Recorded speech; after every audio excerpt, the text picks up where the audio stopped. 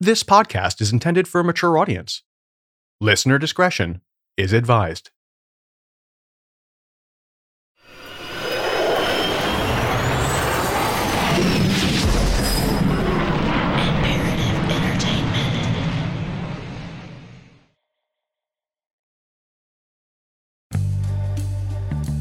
If you're into classic 90s action movies, where the good guys infiltrate a subculture to catch the bad guys, then you probably know the cult favorite, Point Break.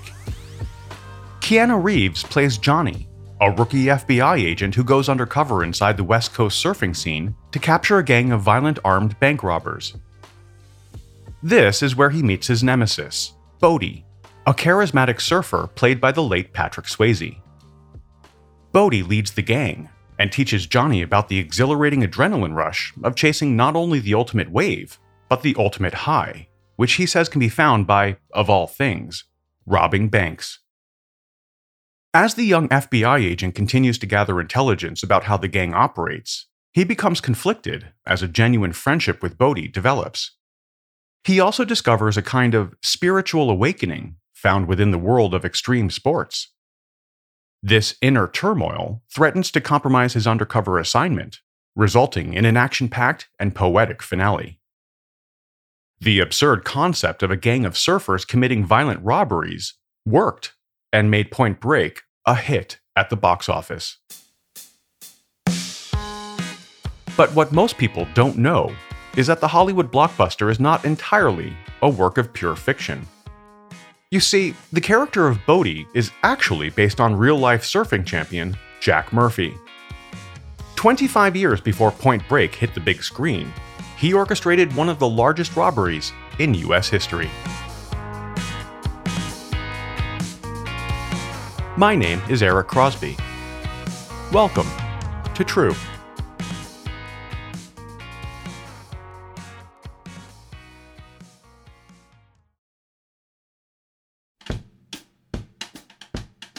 Jack Ronald Murphy was born on May 26, 1937, in Oceanside, California. Jack was the only child to his parents Jack Sr. and Ruth.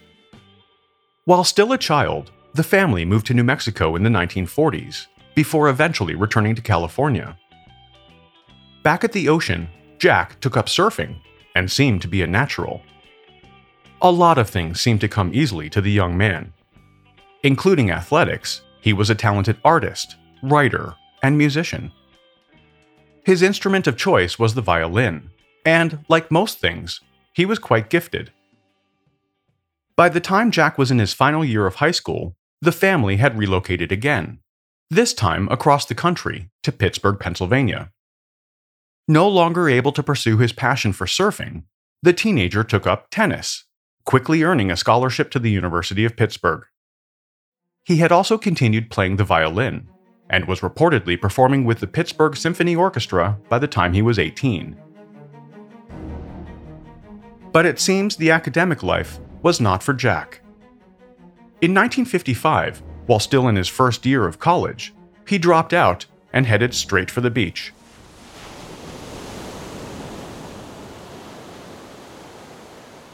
He hitchhiked to Miami, Florida, and quickly found work, giving swimming and tennis lessons at some of the city's luxury hotels. Always the showman, Jack also performed in aquatic shows, executing complicated and dangerous high-diving maneuvers. In 1957, Jack met Dick Catree, who worked as a towel boy at a Miami pool. He taught the young man how to surf and dive, and soon the pair were the main attraction at hotel aquatic shows.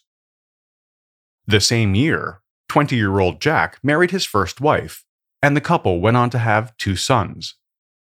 In 1958, Jack Murphy and Dick Catree decided to take a surfing road trip through Florida. They ended up about 3 hours north of Miami in a town called Indialantic, where the pair stayed for a month. The following year, the surfing duo were said to be the very first people to conquer the waves at Florida's renowned Sebastian Inlet. The local attention was great, but the men wanted to bring the sport of surfing to the masses. To do that, they knew it would take more than just performing fancy moves in the water. So, in 1960, Jack opened Murf's Surf Shop, which, according to reports, may have been the first shop of its kind on the East Coast. The easy-flowing nickname stuck, and Jack would be affectionately known as Murf the Surf from that point on. In 1962, as Jack's marriage was failing, his surfing career was finally taking off. The same year, he won the Daytona Beach Surfing Championship, followed by another longboard title a year later. He opened a shop in Cocoa Beach, making custom surfboards by day and partying by night. The now 26-year-old remarried in 1963, but this relationship too quickly dissolved.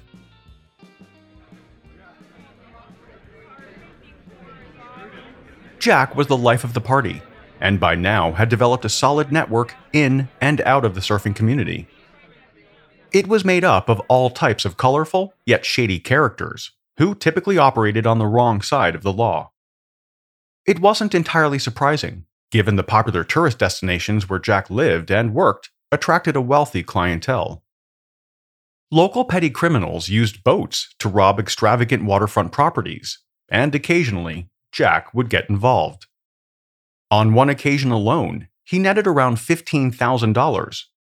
Not bad for an hour of his time, and more importantly, like surfing the waves, it was a rush. That's where things began to escalate. Not long after moving back to Miami, Jack met wealthy and charismatic Alan Kuhn. Like Jack, Alan worked as a diving and swimming instructor, and he too had developed a taste for the criminal lifestyle. He and Jack began their illicit partnership by selling stolen artwork on the black market for some easy cash. Alan owned a speedboat, and they often used it to carry out burglaries on Florida homes of the rich and, at least on one occasion, the famous.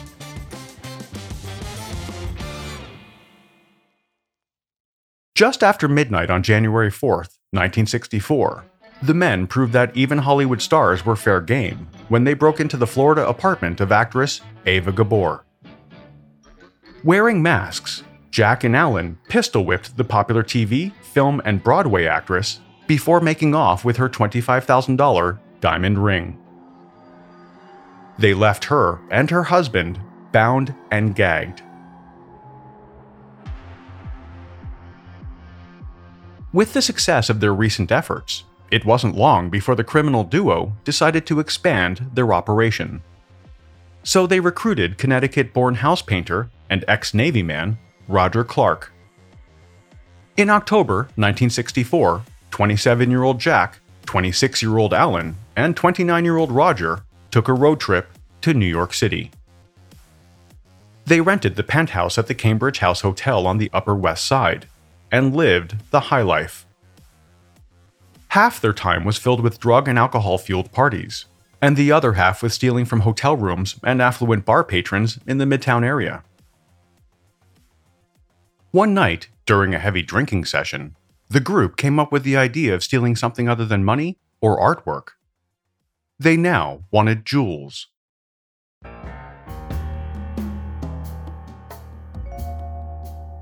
It just so happened that the Hall of Gems, located on the 4th floor of the American Museum of Natural History, was right down the street from their hotel. During a reconnaissance visit, the trio noticed that the 19 windows on the museum's 4th floor were always left open for ventilation purposes. As they looked at what was on exhibit, their jaws dropped. In the middle of the Hall of Gems were 4 cases, safeguarding 4 of the world's most valuable jewels. One contained the 563-carat Star of India, a sapphire the size of a golf ball. Another held a rare gemstone called the Eagle Diamond.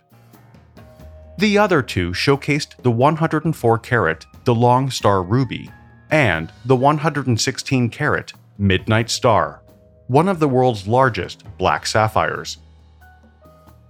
During the visit, the men were pleased to notice that at least on one display, the Star of India, the batteries for the trip alarm were totally corroded.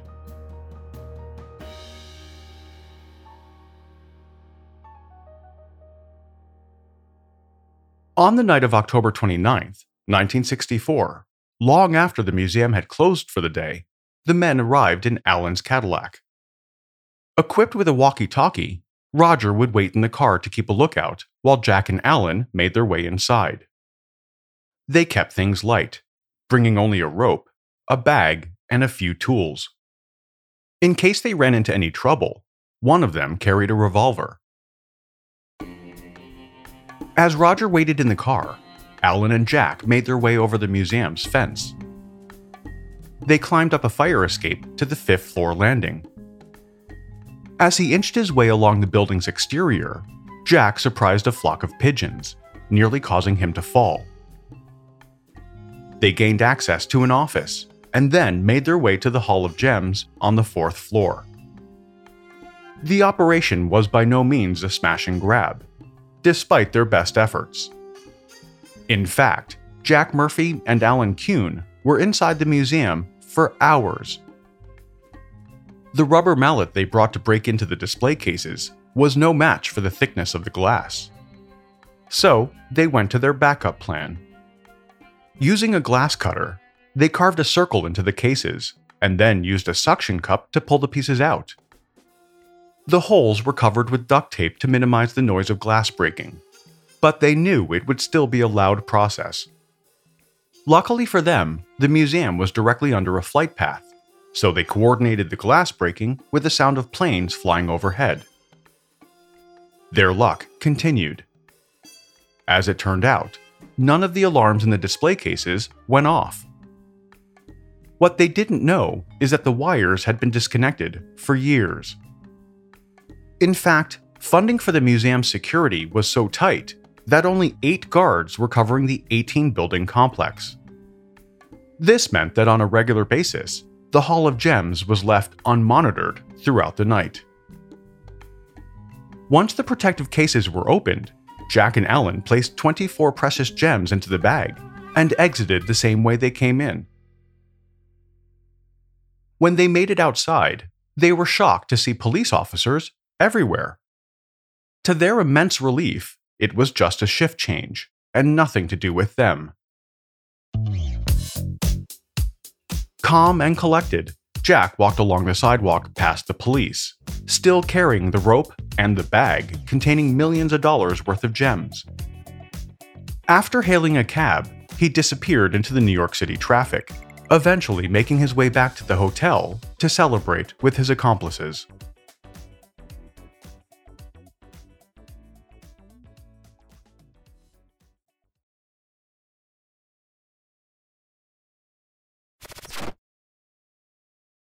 Afford Anything talks about how to avoid common pitfalls, how to refine your mental models, and how to think about how to think. Paula, while certainly you can mess up on $1 million a year, it is far less likely than it is on $30,000 a year. Right. I would meet wonderful people that were struggling with a budget that was super tight. It was 100% you need to make more money. Make smarter choices and build a better life. Afford Anything, wherever you listen.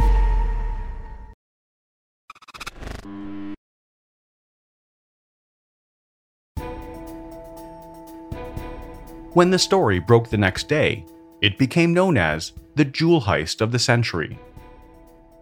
The incident was an embarrassment for the museum, and it faced even further humiliation.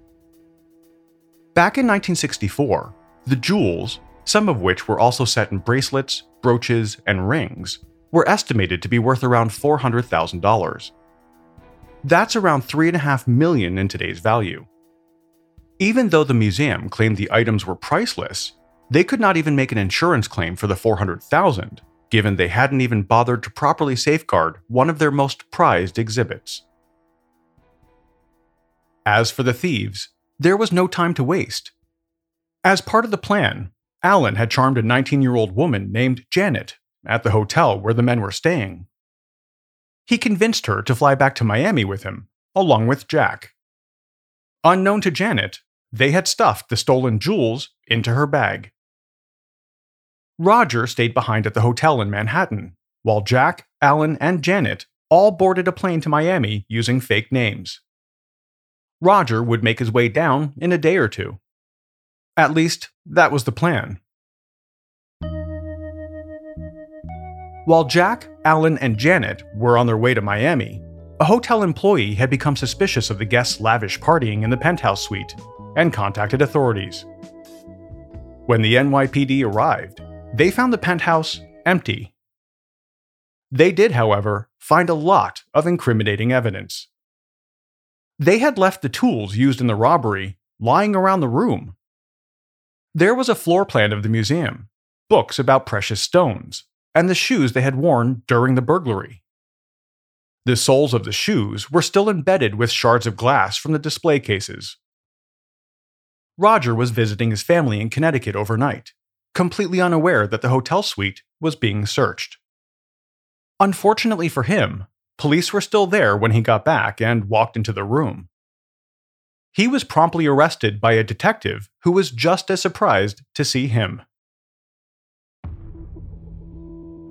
Meanwhile, Janet was growing concerned after her first day in Miami with Jack and Alan, who she had only met a short time earlier. She made contact with friends in New York and told them she didn't feel safe and was being held against her will. Her friends called the police and provided the location of the apartment in Florida. The following day, officers in Miami broke through the front door and arrested Jack and Alan. It had taken authorities only 48 hours to crack the case and apprehend the jewel thieves. All three men were charged with first-degree burglary and possession of burglary tools. After a few days in jail, the men were released on bail.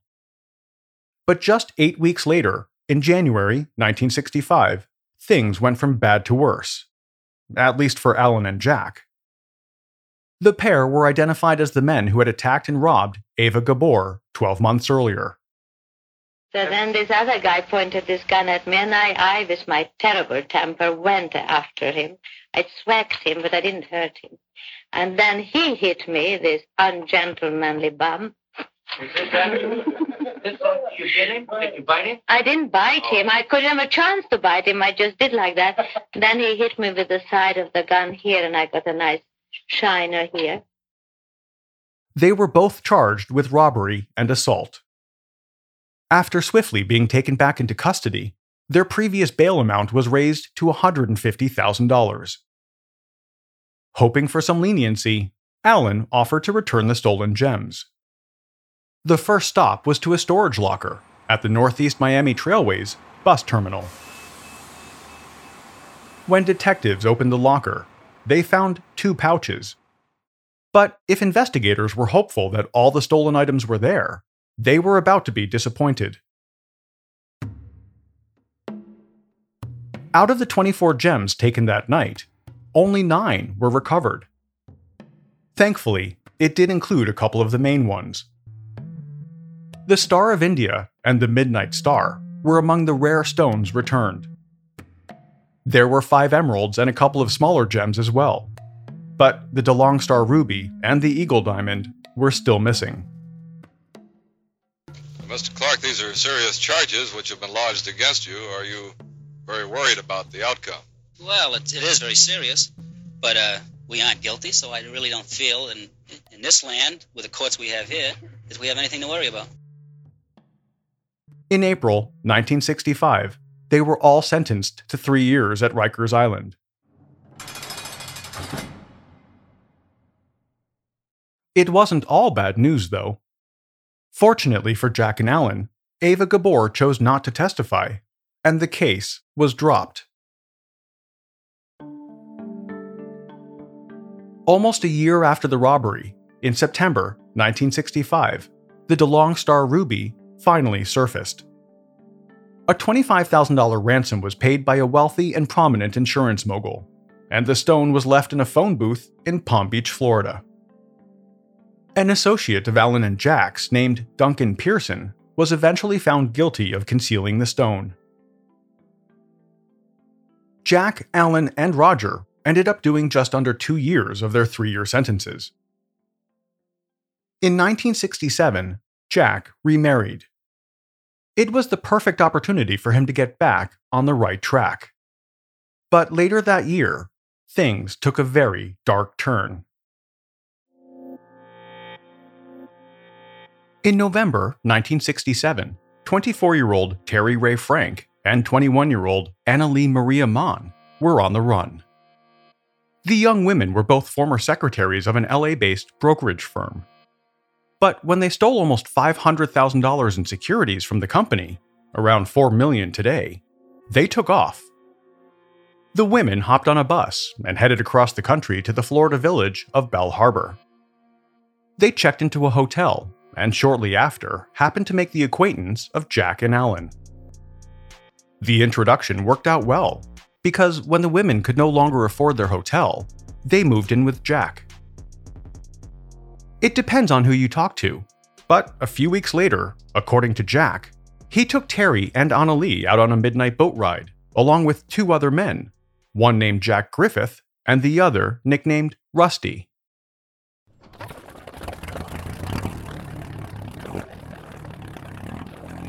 Heading up South Florida's Intercoastal Waterway, their destination was the city of Hollywood. Jack claimed they had planned to discuss how to dispose of the money the young women had stolen. It was alleged that when the conversation soured, one of the young women threatened to go to the FBI if she didn't get a larger share. It was at this point that both young women were bludgeoned, shot, and stabbed to death. Their bodies were weighted down with concrete blocks and thrown overboard. It wasn't long before Terry and Annalee's bodies were found. The crime became known as the Whiskey Creek Murders, named after the swampy waterway near Fort Lauderdale, where the bodies were discarded. While investigators were on the hunt for the killers, Jack continued to break the law.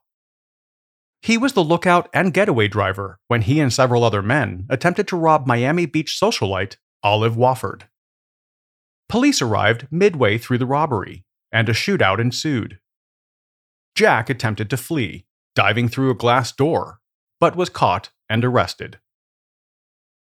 By 1969, police had been able to link Jack Murphy and Jack Griffith to the Whiskey Creek murders. Charged with the first-degree murder of Terry Frank, Murphy and Griffith faced court in Fort Lauderdale. They blamed each other for the murders, and Jack Murphy later accused the mysterious Rusty, who was never identified. In fact, a witness at the trial said he only saw 4 people on the boat: the 2 women, Murphy and Griffith. Jack Murphy initially pleaded not guilty by reason of insanity, but the judge eventually ruled that he was fit to stand trial. The state alleged that Jack Murphy was a co-conspirator with the young women from the very start. They argued that Jack had partnered with the secretaries to steal the securities before Terry and Annalee had even left California. They also suggested that he intentionally harbored the fugitives. In March 1969, Jack was convicted of Terry's murder and sentenced to life in prison with hard labor. Jack Griffith was convicted of second-degree murder and was sentenced to 45 years in prison. The murder of Annalee Mann never went to trial.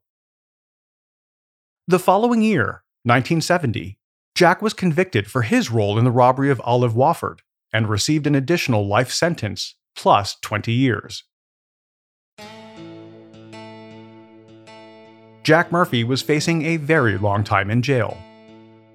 However, his charisma and charm ensured that he was not forgotten.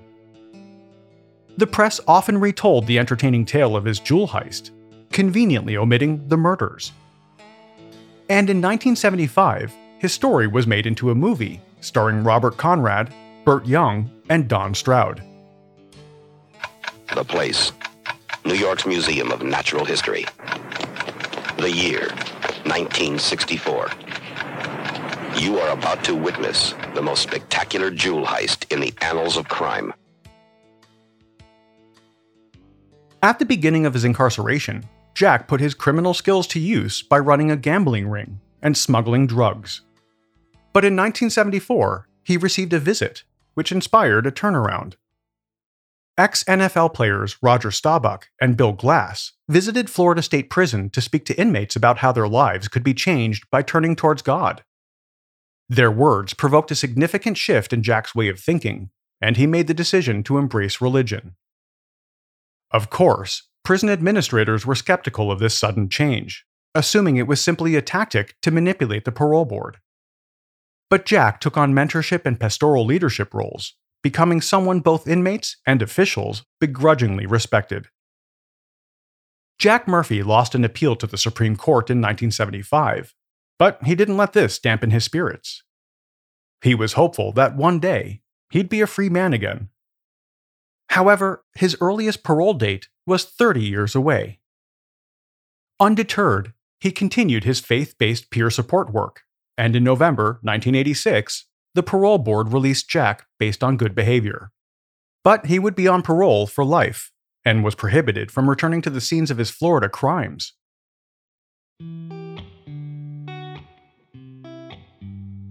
Jack wasted no time traveling all over the country as part of his prison ministry, visiting every correctional facility he could. He now worked for Bill Glass in the same program which had changed his life over 10 years before. Jack remained intensely committed to improving the lives of inmates everywhere by using his own personal story as an example of how redemption is possible. Because of his commitment to the prison ministry, in 2000, the Florida Parole Board terminated his lifetime parole. On September 12, 2020, Jack Murphy died of heart and organ failure at the age of 83.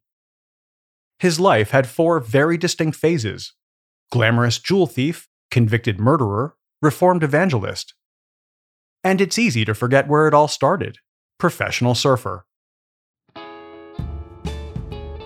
In 1996, Jack and his old pal Dick Cattry were inducted into the East Coast Surfing Hall of Fame.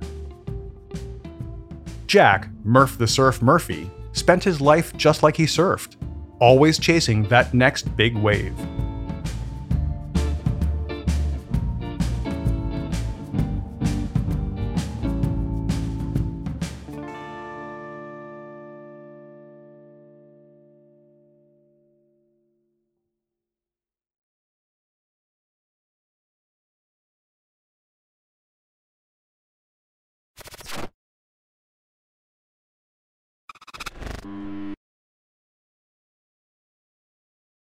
Here it goes again. I'm down by the side of the road with a hole in my head. Quite unsure if I'm dead. Could you just stop the bleeding and pull out all the remaining lead? Walking down a familiar street, I am struck with a blow to the left that makes me drop to my knees. No one around for me to get up and chase, 'cause I waited till I wasn't aware and punched myself in the face.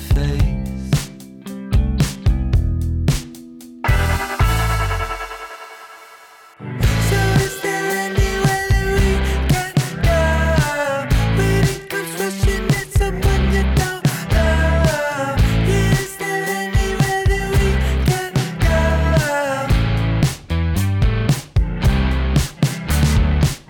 So is there anywhere that we can go when it comes rushing at someone you don't know? Is there anywhere that we can go?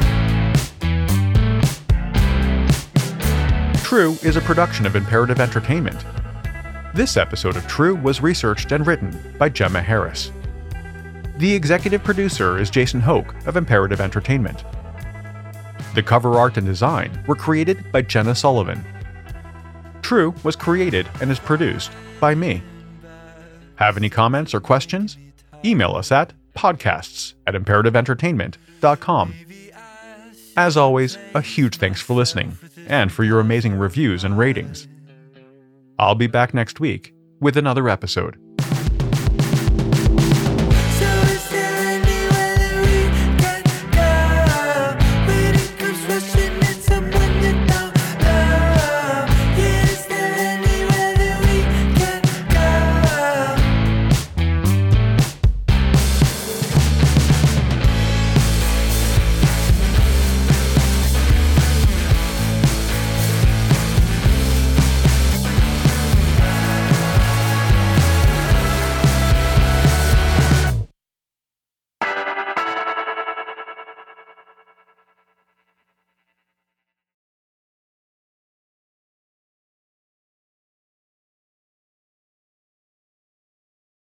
The Bigger Pockets portfolio of podcasts are worthy of your investment. We're having a real conversation as real estate investors. New episodes available every day. It's important to buy where it makes money and not necessarily where you want to travel to. Bigger Pockets, On the Market, Rookie Real Estate, or Money Podcast. The purpose of flipping is to create more cash so then you can reinvest into other types of properties. The Bigger Pockets Podcast on YouTube or wherever you listen.